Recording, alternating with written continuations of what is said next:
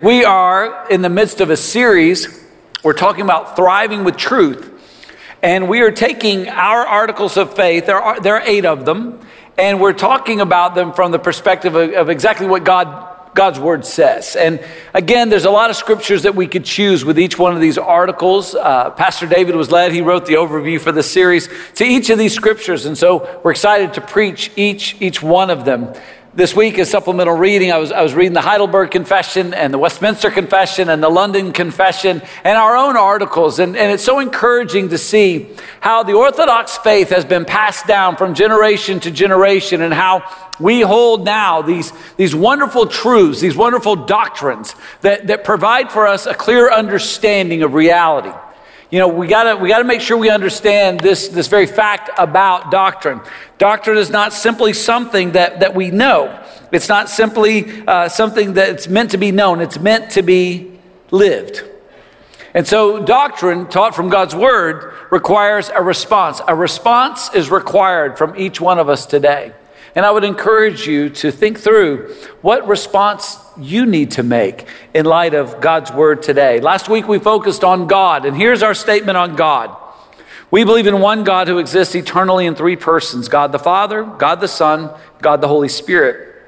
These 3 persons are equal in divinity, authority, and glory, and yet each has personal attributes and distinct functions. Because of his triune nature, God is both transcendent over all creation and personally involved in this world as the creator, redeemer, preserver, and ruler of the universe. Today, we're going to talk about our doctrine on humanity. And we cannot understand our humanity apart from God's divinity. And so I wanted us to once again look at that statement about God, because having a right understanding of God allows us to have a right understanding of ourselves. Here's our statement on humanity. We believe that God created humanity in his own image, as male and female.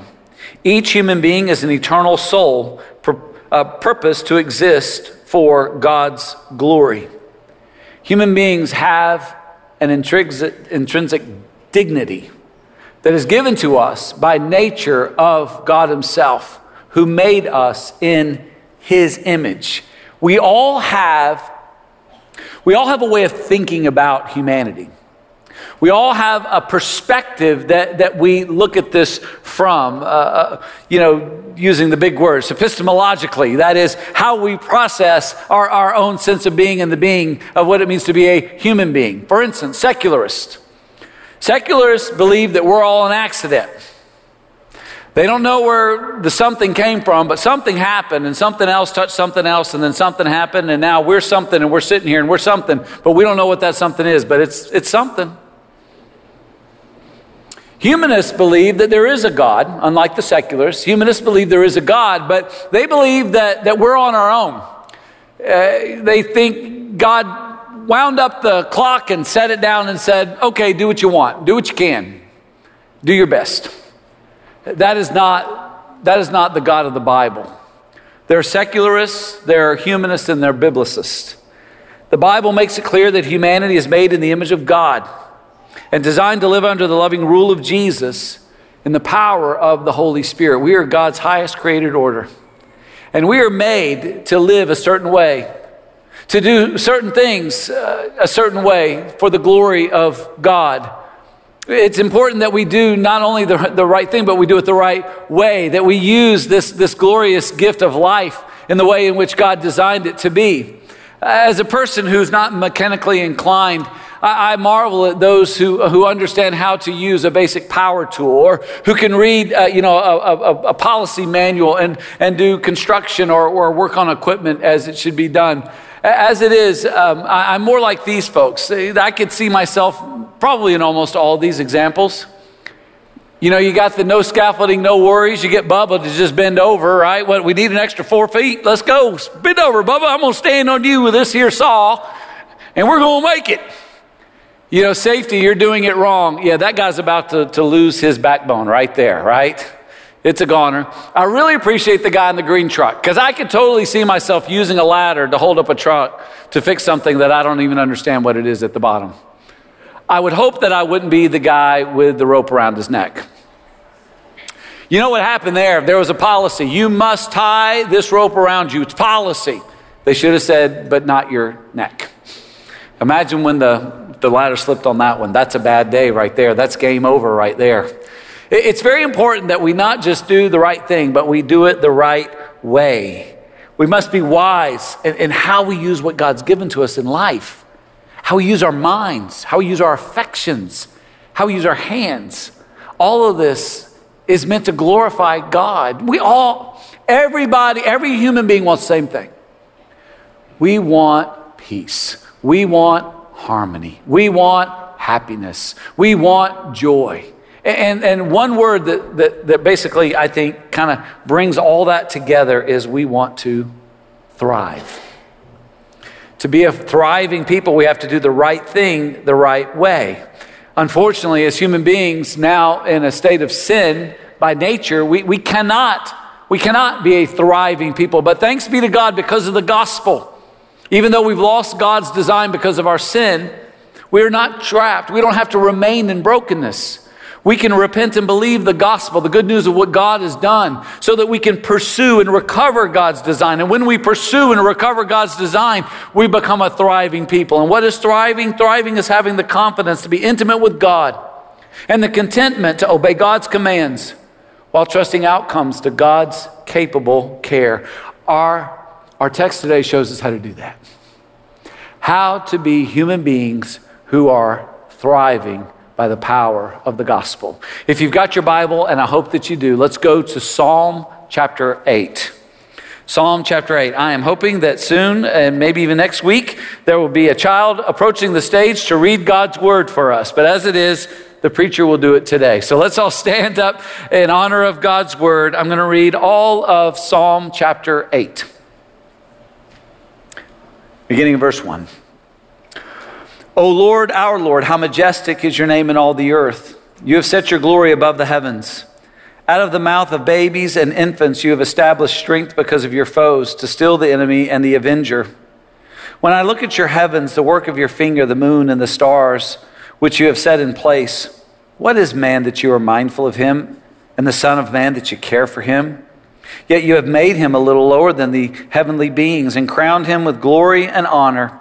You have given him dominion over the works of your hands. You have put all things under his feet, all sheep and oxen, and also the beasts of the field, the birds of the heavens and the fish of the sea, whatever passes along the paths of the sea. O Lord, our Lord, how majestic is your name in all the earth. The grass withers and the flower falls, but the word of the Lord remains forever. Amen. Amen. If you would be seated and pray now for the preaching of God's word. This psalm, this beautiful hymn, it's a praise. It's a praise that enables God's people to understand and to celebrate the privilege of being made in the image of God, of being God's priority in his created order. And so doing it points us back to Genesis 1 and 2. And do yourself a favor, go today and read Genesis 1 through 2 and remember the order and remember the dignity that was given to human beings. It also points us to chapter 3 when it begins to speak of foes and avengers. Because in chapter 3, of course, we as a race we were deceived and we chose to turn our backs on God by the temptation of the evil one in the image of a snake. Now, what this does do, as we look at all of it, it allows us to acknowledge this unique value that God's people have. God's people being the redeemed people who have this wonderful gracious act, this wonderful saving grace, without in any way missing the common grace given to all human beings. And we'll see all that in today's message as we unpack this text. But first, I want to remind you of something very, very important. And I want to show you an example of this point as it exists in this text. The Bible, as you well know, is a single story made up of 4 parts: creation, fall, rescue, restoration. And so what we have, hold on, did I miss one? Creation, fall, rescue, restoration. I forgot rescue. We need that one. That's a good one. Now, the hero of this story is Jesus.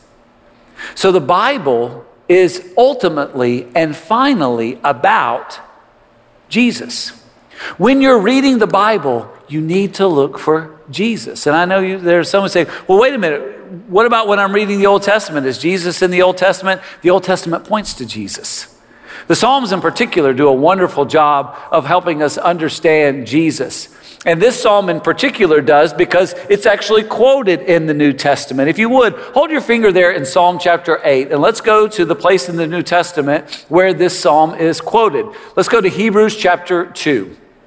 Because in Hebrews chapter 2, we see how Psalm 8 is about Jesus, and we understand the power of the gospel.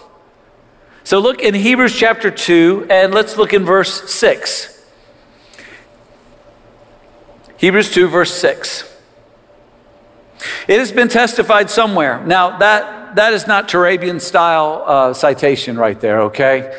That's not Chicago style either. That would not work in my graduate studies, but it works in the Bible. It has been said somewhere, he's quoting now, the author, I should say, is quoting the Psalm 8. What is man that you are mindful of him, or the son of man that you care for him? Now, the Psalm points us in a particular direction. You made him. Now he's beginning using that pronoun in a bit of a different way. It's not the collective, it's the individual, and we'll see why in just a moment.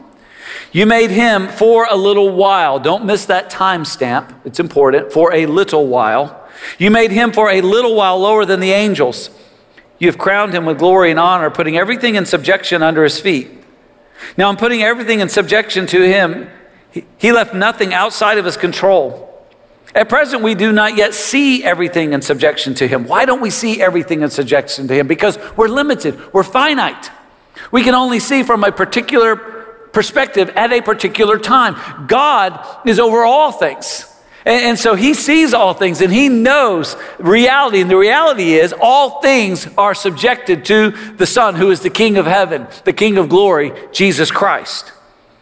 Verse 9.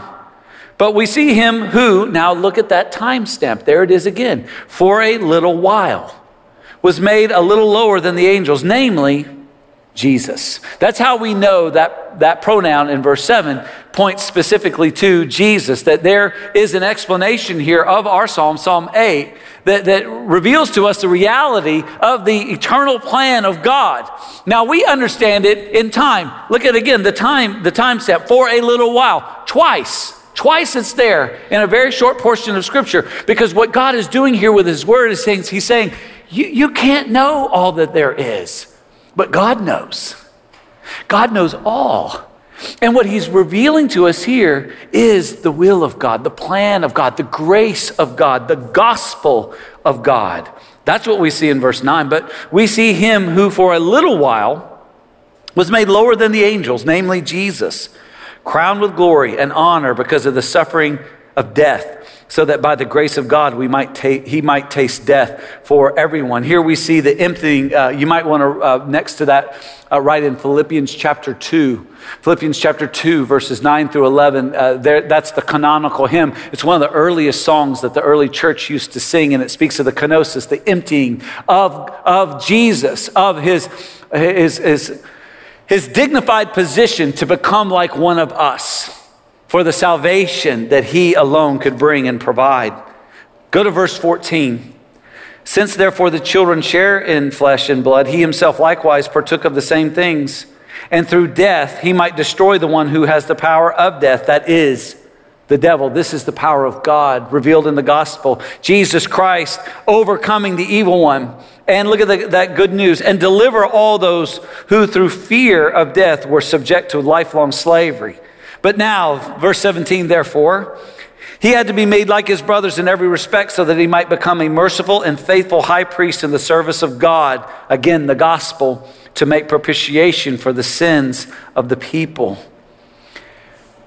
This text, Psalm 8, is about humanity, but ultimately it's about Jesus. It's important that you always look for Jesus when you're reading the Bible, Old and New Testament. Jesus is there because he's the hero. And as the hero, we understand our own humanity and the goodness of God in the creative order. Let's go back now to Psalm 8. And let's understand that our text today, this psalm, this beautiful hymn, helps us understand the truth about humanity and what the gospel enables us to do. Through the scriptures, throughout all the scriptures, we understand the dignity that God has given to humanity. So we must understand these four things and take note of what humanity is. Take note. The truth is, humanity is designed. We are not an accident. We are designed. We are designed to reveal God's power. Oh, please understand that if you don't get anything, get this first point and hold on to this forever. Look how it begins in verse 1. Oh, pay very close attention. Oh Lord, our Lord. Now notice, if you will, the first Lord is in all caps. There's a reason for that. Whenever you see the word Lord in all caps, you can know that the Hebrew word there is Yahweh or Jehovah. We don't know exactly which one, Yahweh or Jehovah, because when we read Hebrew in its original form, there were no vowels. So out of honor for God, the Hebrew people, when they were reading God's word, when they would get to the word where they would see the yod, the hey, and the vav, they wouldn't actually say the word. They would just nod out of respect for God, for fear of mispronouncing his covenant name. What this means is that God is a covenant-making, covenant-keeping God. He is the covenant-making, covenant-keeping God, Jehovah, all caps. And those who believe in Jesus know God by his covenant blood. Whenever you see the word Lord in all caps, think the blood of Jesus. Think the blood of Jesus, because it's the blood of Jesus that allows us to know this covenant God. It's the blood of Jesus that forms the basis of our covenant with God, that we can know him. But look how we know him. So it says, oh Lord. Now look at the possessive there, our Lord. First plural. There is a community of those who sing to him, who praise him, who worship him, who honor him. And what is he to us? Notice the one capitalization of the first letter, Lord. That always designates Adonai. Adonai is also translated as king or master or Lord or ruler. So understand, he is our master, king, and ruler. Those who are in a covenant relationship with God by the blood of Jesus Christ are under the lordship, the leadership of Jesus as a communion of saints, as a unified body of believers. Oh Lord, our Lord. And it's in this power that is at work in our lives that we experience what God designed us to be. Never forget, the power and the glory is God's. We're just vessels. I love the way it's described of us in 2 Corinthians 4:7. We are jars of clay. 2 Corinthians 4:7, but we have this treasure. This treasure is Jesus. This treasure is our Lord. It is, oh Lord, our Lord. It is this covenant bond we have with the Master, Jesus Christ. He is the treasure, but we have this treasure in us, in jars of clay, to show that the surpassing power belongs to God and not to us. Friends, please understand, life is not about us. It's about God. Meaning in life is not found in getting what we want. It's in giving God what he deserves, which is glory and honor. That's when life makes sense. That's when we can thrive. It's because God is rightly being honored because it is his name. His name is majestic in all the earth. And why is that? Well, his glory is beyond our reach. Look at what it says. You have set your glory above the heavens. His glory is beyond. His weight, his immensity is beyond anything that we can think, anything we can feel, anything we can experience physically. He has established his strength, yet look at how we're described as human beings, as babies and infants. As babies and infants, you have established strength because of your foes, to still the enemy and the avenger. Now, stick with me here. I want to explain this. So here we have these foes, these avengers, these enemies. We have humanity, these babies. And there's a way in which these babies are made strong to the glory of God to bring about and to show his great victory. Now how does that work? To understand that, you have to understand that when God created the cosmos, he created two creatures with a capacity to choose morally, to make decisions about how they would live and under whom they would serve. These two beings were angels and humans. So what we have in the angels are those who are servants of God, who have more power than we do, apparently. And these powerful spiritual beings, these angels, were given the power, the capacity to choose. So what did they do? Well, the highest angel, the bright morning star, Satan, Lucifer, the devil, he didn't want to praise God. He didn't want to glorify God. He didn't want his existence to be about God. He wanted everything to be about him. And so he turned on God, and he convinced 1/3 of the angels to turn against God and to bring him glory and to bring him praise. So he robbed God of glory. And in this war in heaven, the devil, along with those 1/3 of angels, were cast out. And those angels are no longer called angels. They're called demons. So we have in our existence now two types of angelic hosts. We have angels that are loyal to God, that praise his great name, and there are demons and the leader, the devil. Now, the devil is not equal to God. He is not omnipresent. He's not all-knowing. He's not everywhere all the time. He doesn't know everything. He's not all-powerful. I am quite certain that the devil is not here now. I don't sense his presence. I don't think any of you do. You would. But there are demons here, and they often hide under cover. And I agree with C.S. Lewis that most of the time they show up in church when they start pinching babies, right? That's what they do. But anything to distract us from giving glory to God, because that's what demons do. They want to rob God of glory. It's what the devil wanted, to rob God of glory. Now, there was another creature with volition. That's us. We were made with the capacity to choose. We were placed in the Garden of Eden, the first of our kind, were placed in the Garden of Eden, and they were protected from everything except their own capacity to choose to reject God. And God allowed the enemy in the form of a snake to enter into that garden and to deceive the first of our kind, and they robbed God of glory. They joined the demons and they turned against God. And that has created the world in which we now live. We now live in a very broken world. And there are many, who ask and wonder, why? Why would God allow this? Why would God create a world where this could happen? Where there would be so much pain and suffering with these two entities, these two creatures able to choose and to be deceived, and for all of this to happen? Now, the answer is very simple, but it's very profound. And here it is. God made this world and allowed all this to happen for one reason: his glory. His glory. Not for our entertainment, not for our intellectual pursuit, not for us to think that we are in some way, though blessed, beyond the need of God. No.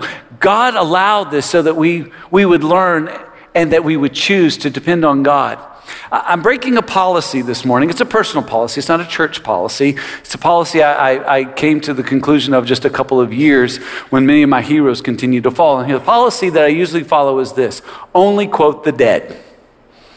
Because the dead can't do anything stupid. They're already gone. I was quoting people in the past and they were doing stupid things and I was having to apologize for it. So I thought, I'm going to quote the living today. But I'm quoting who is, it's not an opinion, it's a fact, the greatest preacher on the planet right now, Dr. Tony Evans. I listen to him every day, and so should you. Here's what Dr. Evans wrote. He, God, decided to create a lesser creature, someone constitutionally lower than the angels, and let this creature, humanity, demonstrate what God could do with less when that less is committed to him, versus what happens to more when that more is in rebellion against him. What did God do for his glory? He created angels who are stronger and more powerful than us. But he did that to show that when that which is less, that is us, choose to trust in the one who is the greatest, that is God, that which is less can overcome that which is greater because they're depending on the ultimate mighty one, which brings him glory. So what the devil and all the demons of hell want to do is to rob God of glory. And what God wants us to do is to foil them. Foil them not in our strength, not in our smarts, but by simply saying, I trust in Jesus Christ. I trust in the power of the Holy Spirit. I trust in God and the love of God the Father. And rather than trust in myself, rather than rest in my own strength or any other created thing, I trust in the Lord. Oh Lord, our Lord, how majestic is your name in all the earth. You took what was lesser that it might overcome the greater when that which is lesser lives in dependence upon you. This is our God. And this is his glory. And this is his purpose. Give him praise. Give him praise. He is this great God. And so what we have here is a God who saves sinners. And it's this revelation of God's power that brings him glory. See, we're very important to God. The devils know it. That's why they're interested in us. They want to embarrass God by destroying our marriages, by destroying our relationships, by getting us to commit the sin of idolatry. We're very important. So understand this truth about humanity. Write it down. Second thing. The truth is humanity is sacred. We are sacred to honor God's priority. Human beings are sacred and have a special priority in God's creative order. We are sacred creatures with a sacred place in God's heart. God so loved us that he gave his one and only Son that we might have eternal life in him. We are sacred, and we have a sacred place in God's mind. He thinks about us, and he has a plan for each of us that he's working out. We are sacred creatures with a sacred place in God's hands. God is working not only in us and around us, but through us. And the psalmist, as we can't help but as well wonder, when I look at your heavens, the work of your fingers, the moon and the stars which you have set in place, what is man that you are mindful of him, the son of man that you care for him? It's crazy. The psalmist goes on to marvel at the glory and honor God gives humanity. Verse 5, yet you have made him a little lower than the heavenly beings and crowned him with glory and honor. Where does that glory and honor come from? It comes from the intrinsic value that we have having been made in the image of God. But that glory is realized and experienced by us when we repent and believe the gospel. See, we receive glory and honor because in God's redemptive love we are saved. In God's redemptive providence we are guided. In God's redemptive power, we are transformed, and God works and moves in us and through us and all around us, all for his glory. What the psalmist makes clear is that humanity is God's priority, specifically his children. His adopted children are his primary priority. Let me explain. You know, when there's a coach or maybe the owner of a company, that coach and that owner of the company cares about all the people on that team or in that organization. But if that coach or owner of that company has a child on that team or a child in that company, while all the people are certainly a priority, that child becomes, yes, the primary priority. And so it is with us. God loves all people, and so are we to love all people, no matter what they've done, no matter what language they speak, no matter the color of their skin, no matter their nationality. From the moment of conception until they breathe their last breath, every person is to be honored with dignity out of respect for God. there is, for those who repent and believe, this primary priority that is given to us because of our Father. While he cares for all humanity, he looks at us. And that brings with it both advantages and challenges.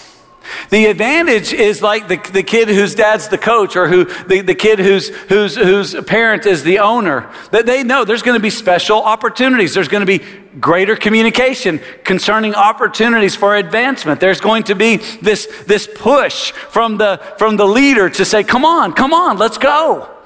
It also brings challenges because that parent is going to expect results. That parent expects there to be a distinctive nature within that one that represents that of the owner. And so it is with God's children. Our God is always working to make us like Jesus. Now, is that hard? You better believe it is, because not only do we have this host of demons with the devil that want to destroy us, to rob God of glory, but we have our own Father who constantly is testing us. Remember what it says in James chapter 1, verse 3, brothers, count it all joy when you meet with trials of various kinds, for you know that the testing of your faith, it produces steadfastness. And we're to let steadfastness have its full effect, that we might be perfect and complete, lacking in nothing. This is the will of God. This is the work of God, and it's hard. It's hard, but it's good. Being the primary priority of God is a great blessing, but it doesn't mean that life is going to be easy. It means that life is going to be a greater challenge, and all of that is to the praise of his great name. All humanity is sacred. And all humanity is God's priority, but his redeemed children, those of us who believe, we are his primary priority. And because of this, the truth is humanity is, and write it down, responsible. Responsible to serve God's purpose. All humanity is responsible and will be held responsible at judgment. We who are the redeemed of God, we are responsible to honor our Father in the family business, to bring glory to his great name. God has a unique purpose for humanity. We are to exercise dominion over creation. Look in verse 6 through 8. You have given him dominion over the works of your hands. You have put all things under his feet. All sheep and oxen, and also the beasts of the field, the birds of the heavens, and the fish of the sea, whatever passes along the paths of the seas. We're responsible for creation. It has been placed under our dominion. We've been given work to do. Don't forget this. This is important. Work is not a curse. Work is a blessing. There was work in the Garden of Eden before the fall. What makes work a pain is the fact that we're working in a fallen world. But what makes it a blessing is that we're free to use our creativity and our energy and our natural abilities to do something that matters. And everything that we do for the glory of God, it matters. Everything that we do matters. Please understand, as humanity goes, so goes the world. And the world is not doing well. And the reason why the world is not doing well is because humanity is not doing well. Because we are not serving God's purpose. We have a design, and these designs are meant to be a blessing. There are blessings when marriage is honored because children are cared for and families are made strong. And where there are healthy families, there's a healthy society. We don't have a healthy society.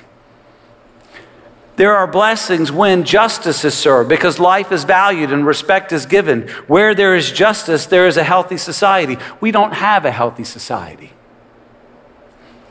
There is a blessing. There are many blessings when honest work is rewarded because people are motivated to work hard and do well. Where there is honest work, there is a healthy society. We don't have a healthy society. We don't have a healthy nation, and our nation is in danger because we're not serving God's creative purpose. Marriage has been redefined, and there's great confusion. Justice has been withheld, and there is a lack of trust. Honest work is not always rewarded. We understand that we have a blessed nation, and there are times when the government will help those who can then work and be able to provide for themselves, but that's not what our government's seeking to do. Our government is seeking to create slaves. Our government is leading people to be dependent upon it. And we're all too willing. That's why everyone's so worried about what's happening in the House of Congress or the White House and not God's house. Because the truth of the matter is, our trust is not in God. Our trust is what happens in government, because we have been suckered into believing that the government will take care of us. Can I tell you something that history holds to? This is a fact. All governments fail. The towers of Babel keep crumbling down. They may make it a few hundred years, but what happens? Marriage gets redefined. What is moral gets removed. People stop working and taking responsibility. There is a lack of justice. Friends, as God's people, we must be diligent. We must be diligent to be responsible to serve God's purpose. And when we do, there's a blessing.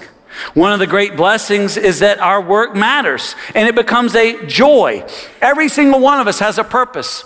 And when we are serving that purpose and we are doing everything that we can for the glory of God, there is great joy. Everything we do matters to God. And I know it doesn't always feel like it. I know there's things that I do during the week and I just think, does God really care about this? Friends, every diaper changed matters to God. Every keystroke hit matters to God. Every conversation matters to God. Every customer that is cared for matters to God. Every decision for employees, every boss, everything you do matters to God. And it is meant to honor God. It says in 1 Corinthians 10:31, so whether you eat or drink, or whatever you do it all to the glory of God. And when we do it to the glory of God, it becomes sacred. When you change stinky diapers to the glory of God, it becomes sacred. When you serve customers to the glory of God, it becomes sacred. When it's to the glory of God, it's holy. It's holy work. And we are privileged as redeemed people to do all that we do for the glory of God. And in the process, we are blessed. Again, from the Westminster Shorter Catechism, what is the chief end of humanity? To glorify God and enjoy Him forever. When are we going to be happy? When we glorify God and enjoy Him forever. See, if you're trying to be happy apart from God, you won't be able to do it. When happiness is sought for its own sake, it's never sustained. Happiness is like water. When you get it in your hands, it leaks through and sooner or later it evaporates. When God is pursued, happiness is a byproduct. And happiness is always a byproduct of glorifying God. We enjoy Him forever because He is forever and ever. Unlike any other created thing that we might try to use to make ourselves happy, He won't fail. And so what we have in this grace of God is this capacity for worship. And this is the fourth thing to take note of. The truth is, humanity is blessed to worship God's person.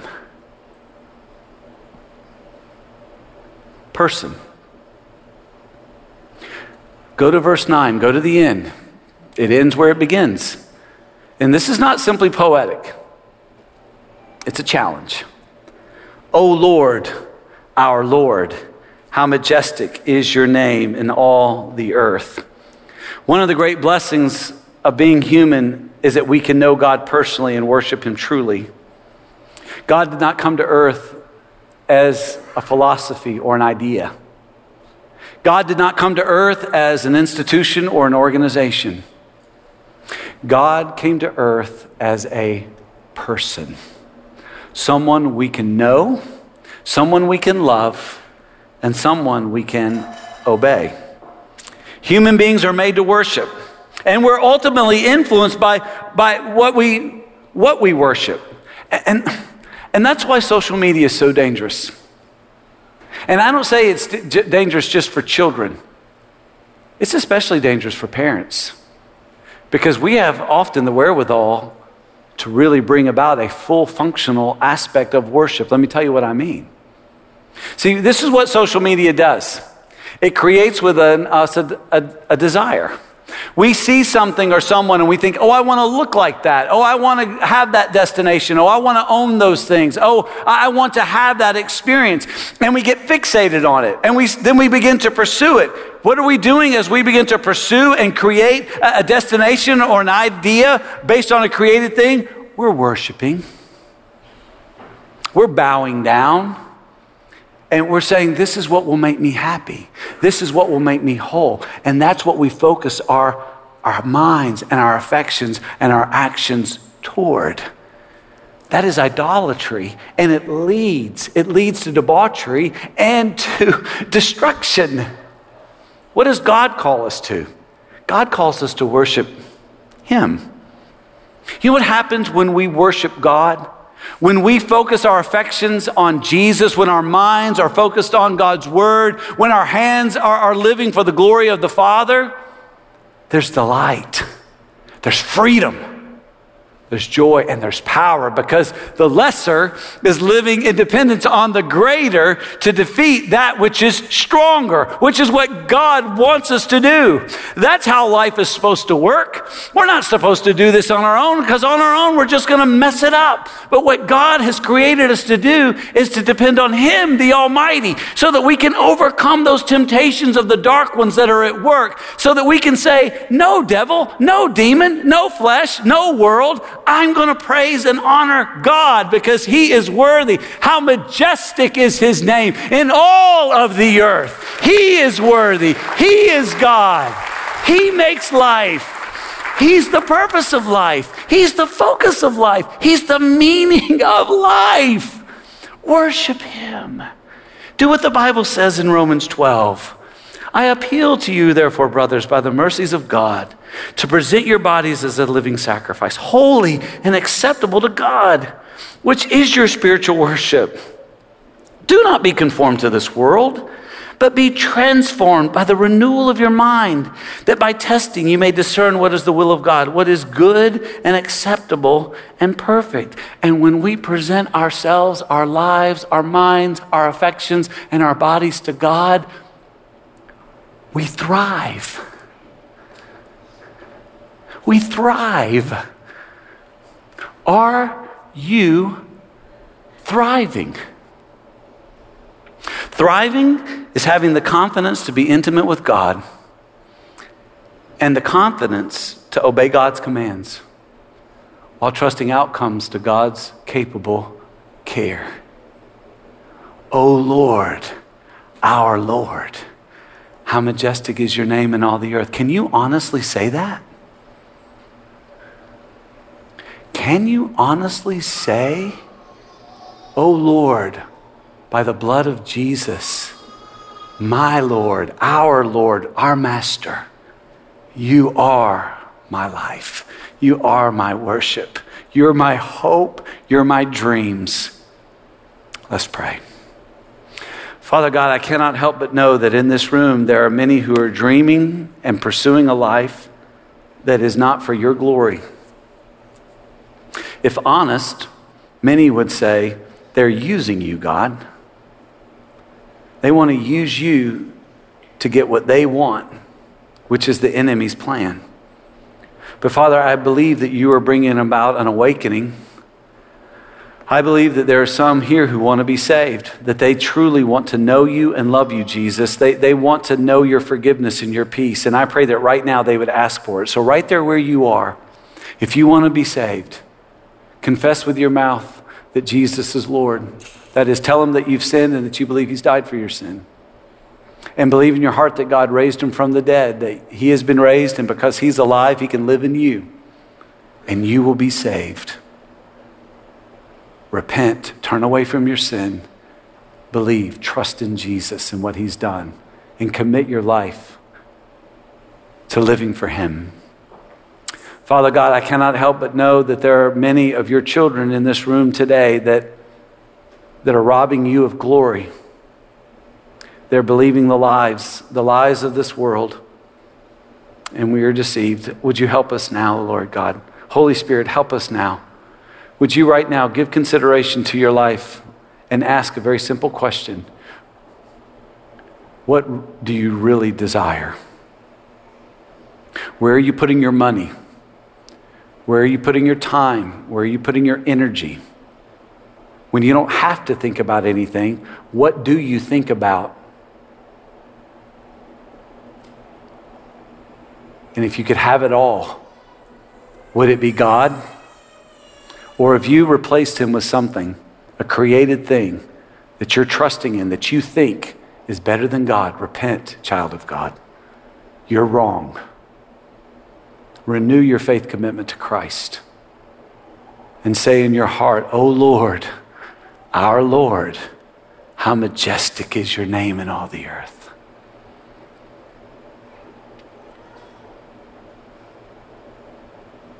Father, we thank you for your mercy and your grace that allows us to know that we are loved. Thank you, Jesus, for dying for our sin and being raised to give us new life. And thank you for this life that is designed, this life that has intrinsic value because we are made in your image and now saved to become those who are in the image of Christ. Help us, God. We believe. Help our unbelief that we might honor you and find happiness in the process. Do this for your glory and our blessing.